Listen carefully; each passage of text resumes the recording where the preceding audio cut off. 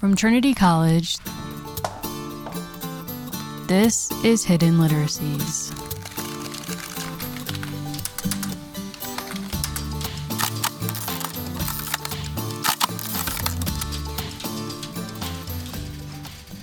Hello and welcome to Hidden Literacies, the podcast. On this show, we'll hear from contributors to the Hidden Literacies anthology on the sources they've selected, how they became hidden, the lessons we can learn from them, and what they reveal about the stakes of each contributor's scholarship. My name is Mary Mahoney, and I'm the Digital Scholarship Coordinator at Trinity College. On this episode, it's my privilege to bring you a conversation with contributor Jodi Schorb. Professor Schorb contributed a 19th century prison narrative to Hidden Literacies that offers significance for its own time and our own. To begin, I've asked Jodi to introduce herself. I'm Jodi Schorb. I'm Associate Professor of English at University of Florida. I asked Jodi to describe how she found the text she contributed to Hidden Literacies. I found this document at the Andover Harvard Theological Library, and they have the only extant copy that I know of, and they were very generous to partner and help make this available through the project. And I found it as I was researching for my book, Reading Prisoners, which was a study of how and when prisoners enter print culture in early America.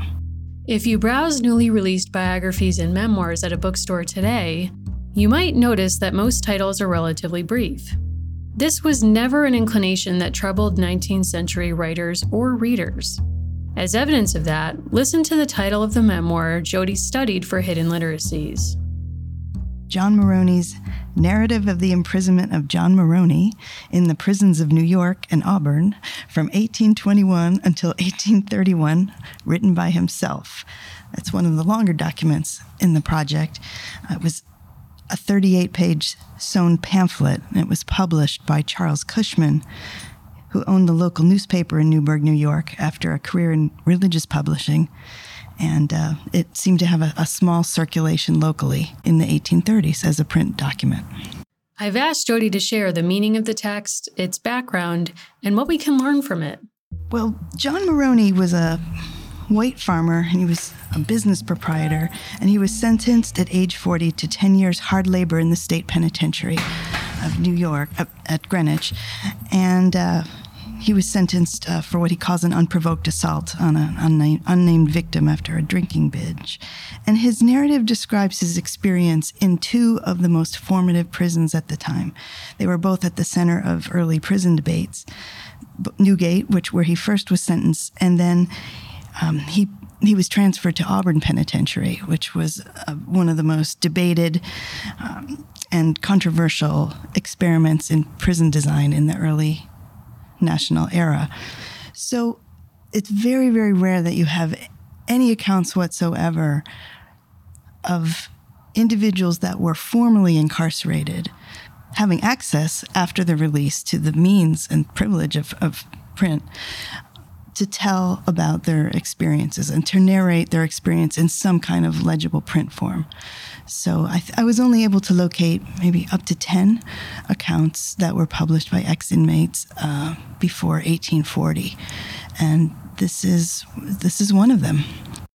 As Jodi explains, this narrative is important because it reveals John Maroney's sense of his own experience.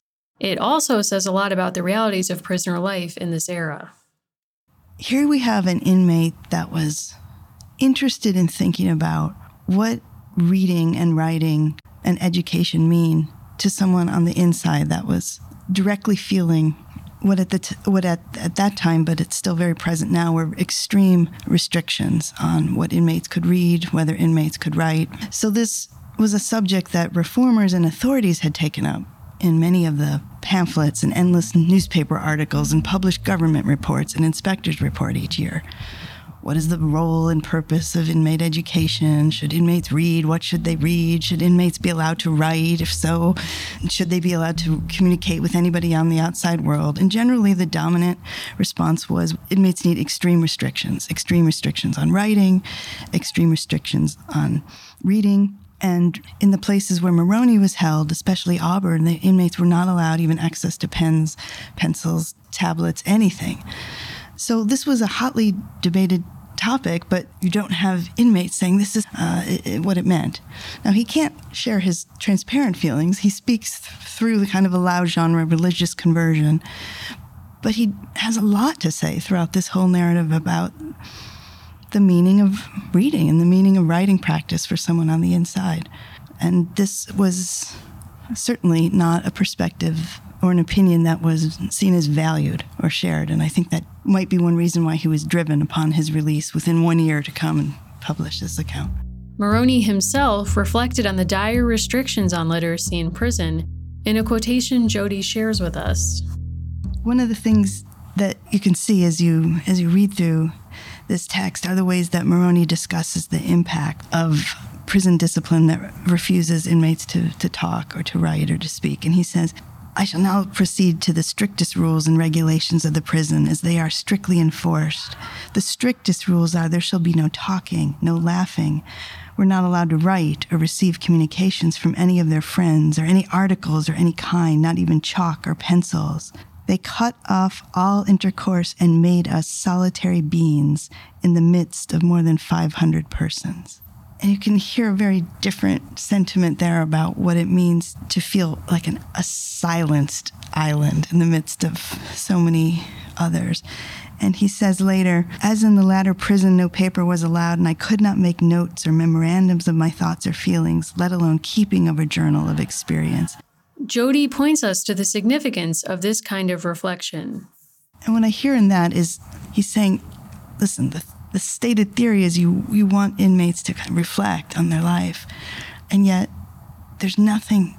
You've got to allow us to communicate. You've got to allow us to talk like we are now. You've got to give me a piece of pencil or teach me the way to teach inmates to read and write.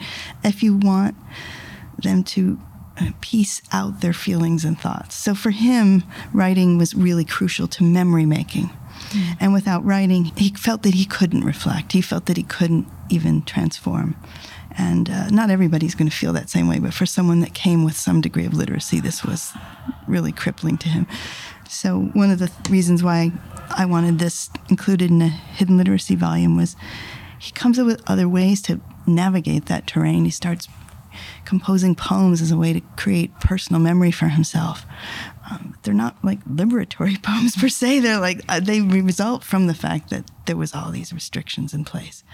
And so the texture of that, like I said, the texture of what it means to be denied an access to pen, paper, books, leaves its mark in surprising ways in this text. Maroney knew what it was to be denied reading and writing in prison.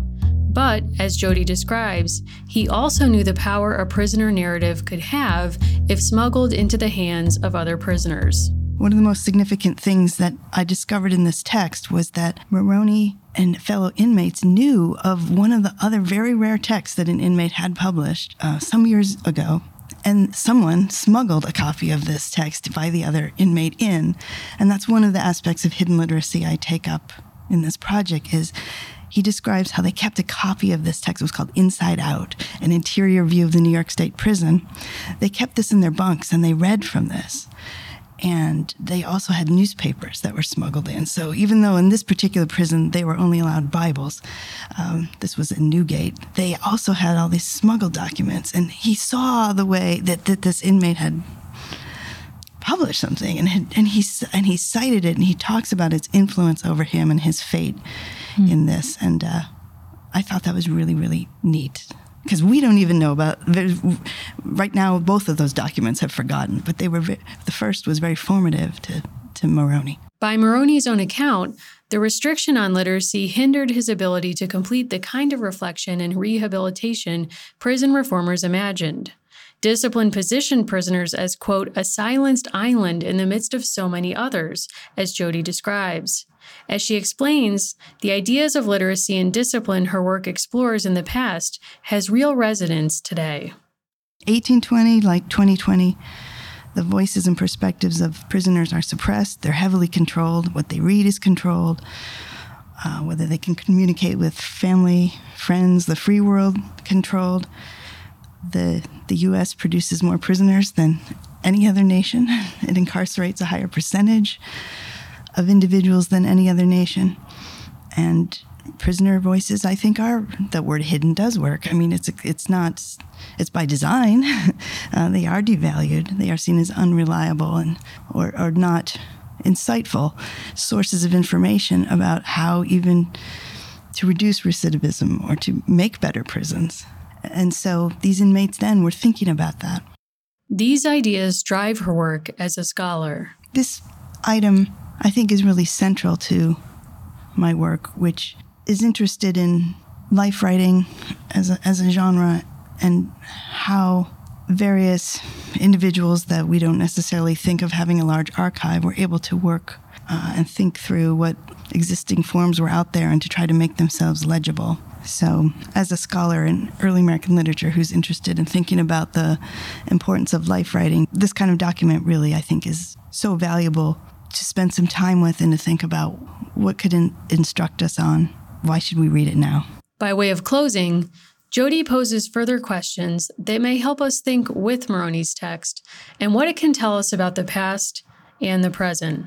How did those that were imprisoned imagine a future beyond those walls? How did those that were sentenced to 10 years in a cell with no access to other people, were there any ways or forms of meaning that they have to think about a future without a prison? Can we look to any writing across the antebellum and early years as foundational to thinking now about contemporary debates about not just mass incarceration, but prison abolition? Can we think of the very first inmates as theorists in any kind of way for critical prison studies now?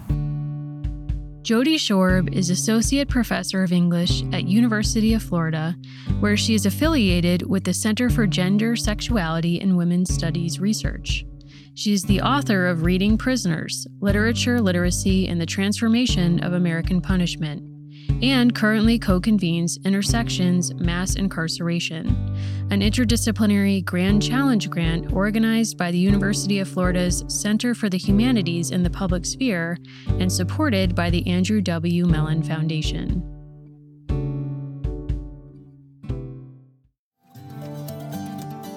Hidden Literacies is a production of Trinity College, edited by Hilary Wiss and Christopher Hager, with support from the English Department and Information Services, with technical support by Mary Mahoney, Joelle Thomas, and Kate Kennedy. This podcast was produced by me, Mary Mahoney, with the support and permission of the contributors to Hidden Literacies.